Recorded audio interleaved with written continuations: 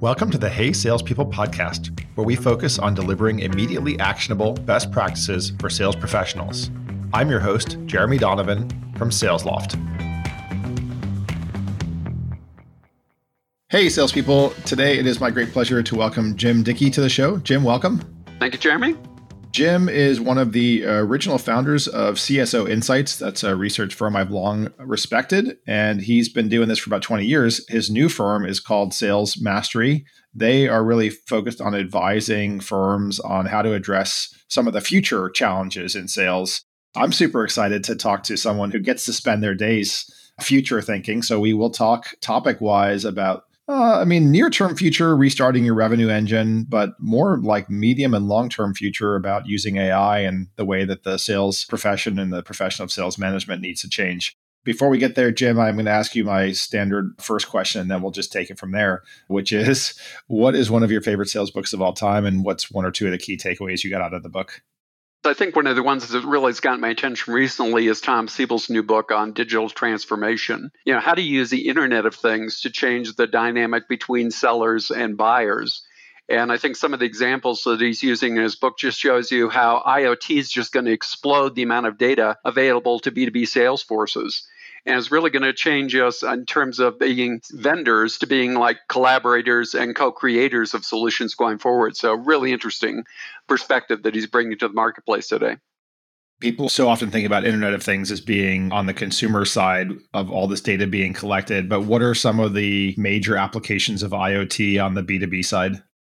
Well, here's an example that, you talked about. There's an energy firm in Italy, and what they did was they originally went in and they replaced all of the standard energy meters with smart meters. So 40 million meters swapped out. Now, initially, it was to help predict where it's going to be problems on the energy grid. But think about it now. Every 15 minutes now, I think it's up to 74 million smart meters. Every 15 minutes, they're collecting an energy snapshot of every single meter across Spain and Italy. Well, think of the implications for sales, because now what I can do is I can say, okay, here's an 18-story building in Milan, next door to a 30-story building in Milan, and the 18-story building is using 30% less energy. And I know why. AI is going to be able to figure out why. So all of a sudden, it's going to start doing the needs analysis for salespeople down the road. I won't call up the facility manager and just say, hey, tell me about your building. I'll call up and say, let me tell you about your building. The guy right next to you, almost twice as tall, is using 30% less energy. Here's why they're using it, and here's what we would recommend for you. So I think it's going to change that whole dialogue. I think there are going to be huge implications on B2B. We're seeing things in fintech also, changing the way the bankers will interact with their commercial clients. So I think there are going to be a lot of B2B implications down the road as well. Before we dig into AI, what are some of the other sort of mega trends that you are paying attention to? I think, everybody's been talking about the changes and the dynamics between sellers and buyers. I was talking to Simon Fuhrer, who's the CEO of Challenger. And I said, I'm writing an article. You guys have done a lot of research on how many different people that sellers need to interact with. I said, I think your last number was, 5.5 or 6. He says, oh, that's the old number. He says, the number last year was 10.2. And I just think this whole dynamic of, really the messaging that sellers are going to have to do today, they're going to have to go out. Think of yourselves as being a CRM salesperson. So when I'm selling to the CSO, their hot button is, how are you going to help me increase revenues? But then all of a sudden the CMO is going to come in and say, well, wait a minute, what are the implications on what I've done with already on marketing automation? Then the CIO is going to come in and say, forget about that. What about all the other legacy systems we've got? And then the CFO is going to come in and, what's a SaaS-based? I got to pay for this thing forever. And then the CEO is going to come and say, hey, I'm going to be on CNBC Squawk Box. What about shareholder value? That's 5 different messages just there. And I think that we've got to go in and really be prepared not to do persuasion, but to do education and really have, a much broader message to take out to each one of these individual personas. I have not seen major changes in tools or enablement necessarily teach sellers to be more effective at that sort of consensus sale. Have you seen an evolution of tools there? And if not, I'm curious, if you were starting a tools company, what would you build? Yeah, I got a call from a company in the UK, and they said, I know you're looking at AI for sales, and we do psychographic persona analysis of buyers. And I said, I really don't know what that means. And they said, it's easier if we just show you. So they sent, check your email. And so I checked my email, and there was an 18-page report on me. They have never met me. But what they had done was they'd gotten information on, off of social, what I've been posting on and liking and commenting on LinkedIn and Twitter. It also analyzed presentations that you can see that I've done on YouTube at different conferences and what are the topics I'm talking about, et cetera. And I mean, it was very detailed. It had, like a Ocean's 5 analysis of me. The very last page was really the money page. It says, here's how to approach Jim. You've never met him.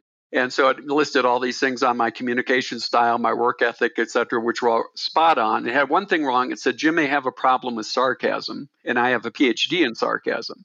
But I think what it really showed me was, let's say I've got a major account. They've been my top account for years. I'm really have great relationships with the key executives, and one of them leaves and somebody else comes in. What do I do? Well, I could get on, LinkedIn myself and see some basics on them. But I think there's some new AI advances, this being one of them, that's going to start to give you insights in that person so that you could then start crafting specific messages for them and know how to approach them and what's their hot button. My skeptic objection would be that those sorts of psychographic profiles are no better than horoscopes in that, yeah, most of it is true of all humans. Did you feel as though it was really doing things that wasn't horoscope-esque? One of the key things on it says, Jim is a facts and figures guy. He needs data to back up everything, but he's willing to take a calculated risk when necessary. I mean, there was a little bit more than, Jim likes puppies. So I was just pretty interested in where things are going on that. And I think people are putting more things out there. We're not leaving our fingerprints on things, but we're leaving our digital fingerprints all over based on what we like, what we consume, et cetera. So I think there will be things that will start to give you more insights into people. And I think that that's going to be something we have to start arming our salespeople with. When I joined IBM a million years ago, they said, call up the customer and ask them to tell you about themselves and about their business. Nobody's got spare time today, so I don't have time to educate you. I want to be able to go in and say, here's what I already know. And I think that's really one of the dynamics that's got to change is, are we putting our salespeople in a position where they can go in and talk to customers on their level? And I think those who do that will be successful. Those who don't are going to have problems. So let's say that you read a psychographic profile and one profile is, I'm going to use DISC personality types because that's most readily accessible in my mind. So from what you described, you may be a C, which are people who make data-driven decisions and are willing to take calculated risks when necessary. Right? And that's a classic sort of C profile. And let's say that someone else is an I, right? And that I person is the diagonal opposite. They are more sort of people-driven and a little bit more often risk-taking. Most salespeople are I's, by the way. So let's say that you're a salesperson and you encounter those two different profiles. Would you adjust the way that you engage that person? Does that not seem inauthentic? And do you think humans can actually make that adjustment to talk one way to one person and one way to another person? I think you don't want to be authentic on things. I think we want to respect what somebody is focused on. I got contacted by a firm a couple of weeks ago that said, they're focused on matching up the right seller with the right buyer. So let's say the analysis is doing that. It realizes my style is very facts and figures oriented. My business partner, Barry Trailer, is very relationship oriented. It may never assign that lead to me. If the guy's really focused on relationship, it may actually push the lead over to me or to Barry because it knows he's the relationship guy, versus if somebody comes along as being very analytical, it might push that lead over to me. So it's not asking Barry or I to change. It may be doing a better job of matchmaking. There was a wave, I don't know, a few years back, particularly in marketing-driven AI, and it seems like that first wave failed. Assuming you agree with that, what do you think was wrong in the first wave? I think what happened was that people got too excited about AI. Yeah, I did my first AI projects in 83 and 88, and they were abject failures. The hardware wasn't there, the software wasn't there, the data wasn't there. We were just kind of playing around with things. I think what happened was I had a healthy degree of skepticism, and I think people started taking pieces of AI and applying it to pieces of customer lifecycle management. So today, there are clearly no suites that address the full customer lifecycle management cycle, from there are people who are blissfully ignorant that your company exists to there are people that are wild advocates for you in the marketplace. But there are pieces of AI that are touching on parts of that. And I think as long as you realize that it's not going to solve all the problems, but it could solve a problem that you have, I think that's really, really key. I remember talking to the guys at US Bank, and they said, we're just going to focus AI on doing one thing. Are there existing customers who we already have relationships with that should be doing more things with us? And so they ran AI algorithms against 4.2 million records, scored everybody, gave them a score of 0 to 100, and they told their financial officers, go call in everybody who's got a score of 81 and above, because here's what the AI has identified was what else they should be interested in. And they had a 234% uplift in conversion rate of existing customers to net new opportunities. A year later, I called them up and said, I'd like to use that number in a presentation I'm making. I just want to make sure I've got it right. It's 2.34x uplift. And he says, well, that's right, but that's the old number. What's the new number? And he goes, 3.86. And I said, what did you do differently? He says, nothing. The algorithms got smarter. Machine learning kicked in. So I think that there's things that say, we're not going to solve all the problems, but that was a huge win for them by solving a piece of the puzzle. And I think what we've got to do is realize that, there's AI out there. First off, we got to define analytics versus AI versus machine learning, which I know you guys have done a great job on. But I think the other thing on it is to just go through and say, let's go through and put AI in its proper place. And there's certain things that it does very, very well. And if that's one of the problems we have, then let's go focus on leveraging technology to do something we've never been able to do before. Actually, I think it would be good if you expand upon how you think about AI versus analytics versus machine learning. How do you draw the definitions of each of those? In the simplest way, what I think of is analytics has been around for a long time. So it's, okay, here's a tool. And what you can do is you as a person can figure out, okay, I'm going to write the query. I'm going to run it against the data. I'm going to get some results back. I'm going to interpret the data. I'm going to make decisions based on the data, and I will create actionable insights myself. And if I need to change the query, I change the query.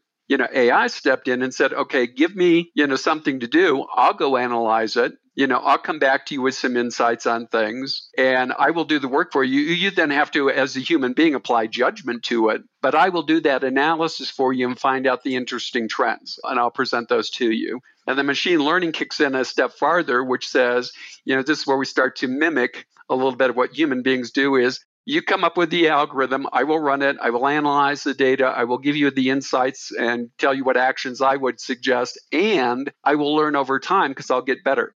The algorithm started making recommendations on who might be interested, but as it got results fed back to it, it says, maybe I need to lower the importance of geography and raise the importance of net worth or vice versa. And so it was adjusting things, and so it became part of the process of improving how it worked. Have you seen any good technologies that are less invasive to salespeople in terms of capturing what they're doing? There are things that if we ask salespeople to do yet another job of inputting data, they're going to push back. They go, I got a day job. It's called selling. And so, there have been companies that have been taking a look at, okay, well, can we do something like this? We're recording our conversation that we're having between a buyer and a seller. Can I do a transcription? Can I then analyze the scripts and come up with things? There are people who are tracking activities. I think all of those things start to push data in there. I know conceptually I should do sales cycle analysis on a regular basis. I should be interviewing my salespeople and trying to find out, what happened on that deal, win, loss, no decision. But I don't have time to do it. I don't have the patience to do it. By the time a human being does the fifth interview, they start to get, biased on what's going on, et cetera. But what they came up with is AI actually calls the salesperson every deal and starts saying, tell me about the deal, and starts interviewing them over the phone. And it's got access, though, to all sorts of other data from CRM and from ERP. So I don't say, Jeremy, did you win the deal at Acme or not? I already know if you won it or not. I also know if you won it, I know what they bought. I know what the price was. I know who the competitor was because that's probably in the CRM records. So I'm asking you for information that I can use to go through and say, okay, what's the best way to compete against this competitor? Or what's the best way to cost justify this product in a COVID-19 world? Those types of things. So I think that there are things that are coming out there saying, let's go collect data, do it a different way. But I also think that, when you're blind, a little bit of light is big magic. And it'd be great over time if the light got brighter and I could start to see shapes, tall from short, young from old, male from female, et cetera. And eventually I got the lights bright enough that I could see the first cancer cells split in your body so I could do something about it. But when you're blind, a little bit of light is big magic. And I think that's what we're encouraging companies to go through and say, the data is not perfect today, but it's starting you to go in the right direction. And it will get better over time, but it doesn't get better unless you start. I remember talking to Kate Katowski. She's over at Amazon Web Services now. And she was talking about that in the past, we hired people based on having selling skills like persuasion. But with all the data coming in, you're going to want salespeople who also have skills like co-creation and collaboration and, can work differently with people. So I think that we're going to see a change because of the fact that data will make it maybe more attractive for somebody to come in. But I think the millennials are coming in and showing us that, they're much more prone to be open to using data than somebody like me at the tail end of my sales career. I've still got some old habits that are going to be hard to change. If a salesperson is listening and agrees that they need to become more analytically proficient, what do you recommend? What's the best way for them to learn?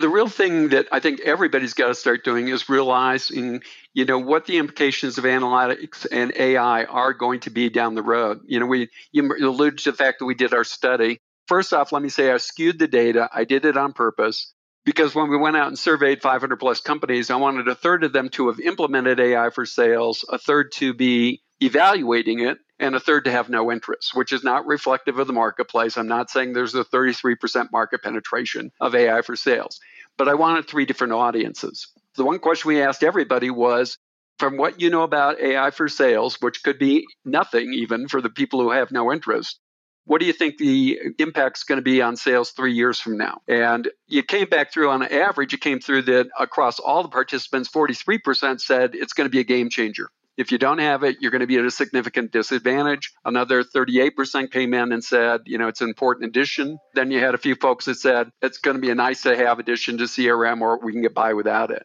But when we segmented it then by people who had actually implemented AI for sales, the number came in at 93% said it's a key addition to CRM or it's a game changer. Whereas you had about 50% of the people who had no interest saying, hey, we can get by without it. And I think we're so used to thinking about the concept of first mover advantage. So I've got 2 companies. Neither of them have a formal sales process. One of them implements a process. I don't care what it is, Challenger, Miller Heiman, whatever. I can show you based on historical data that they should have a competitive advantage over the firm that didn't implement that process in terms of percentage of overall plan attainment, percentage of reps making quota, win rate of forecast deals, etc. And they'll have that advantage until the other person does the same thing, and then they'll catch up. But there's a concept in AI called breakaway speed. And I think the US Bank example is, I was sharing that data with another financial institution, and they were saying, you really think we could get a 234% uplift in lead conversions? I said, that's half the question you should be asking. The other half is, how far behind my competitor am I willing to be? Because US Bank's not there anymore. They're 3.86. And by the time you get to 3.86, they could put it at 4.52.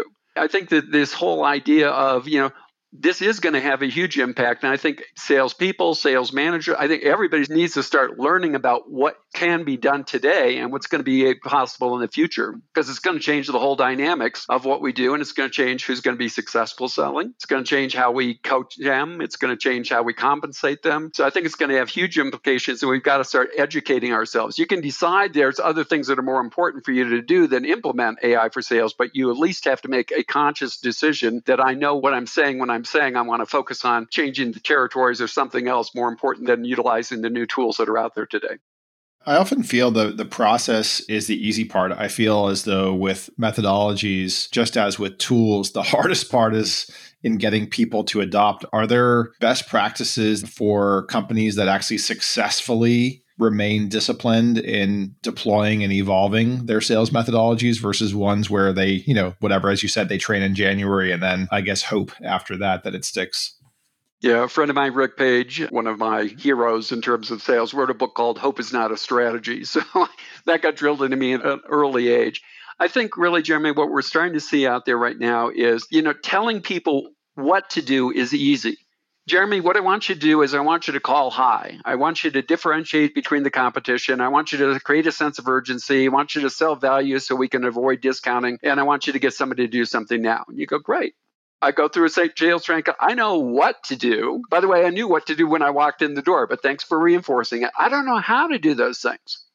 And I think that's the type of thing when companies are constantly analyzing, how do you do those things? What's the right way to get somebody motivated when they've got all these other things on their table? How do I even get them to agree to talk to me, the first day? And then how do I take them through the process on that? So everybody's kind of figuring out, how do I get them to realize that what I'm trying to sell them is important now? And I think that's the real key on this thing, is backing up the methodology with the right insights, the right wisdom, if you will, to go out and execute that. And again, constantly be analyzing and say, is there a better way of doing this? And how do we find that, synthesize it, and then share it with the sales organization?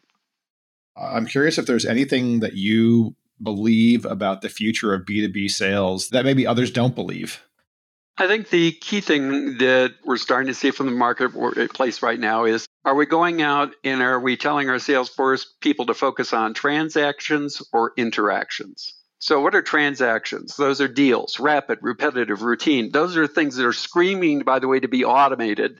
The key thing on this thing is to realize that we've got to have interactions with customers. Those are protracted. Those are complex. Those are value add.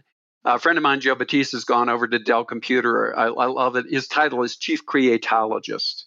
And so he's trying to figure out what are all the other assets that Dell has besides the product we sell that we could bring to the table. Do we have relationships with customers or suppliers? Do we have business processes we develop internally? Do we have patents? And I think that's really the thing that we've got to start worrying about is it's not just the relationship of sales with the customer going forward. It's the relationship of my enterprise with the customer's enterprise. And I think it's getting this organizational alignment that people aren't thinking about, that's going to really be the deal going forward is, am I positioning my company to really be a partner to you versus just saying that my sales rep's a partner to you? If people do want to get in touch with you or learn more about Sales Mastery, what's the best way to do that?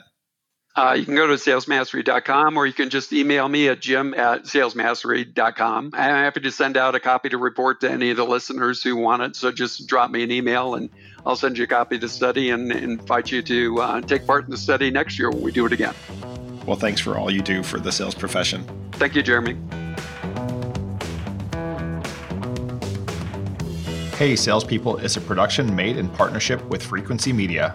I'm your host, Jeremy Donovan. Paige McCauley is our producer.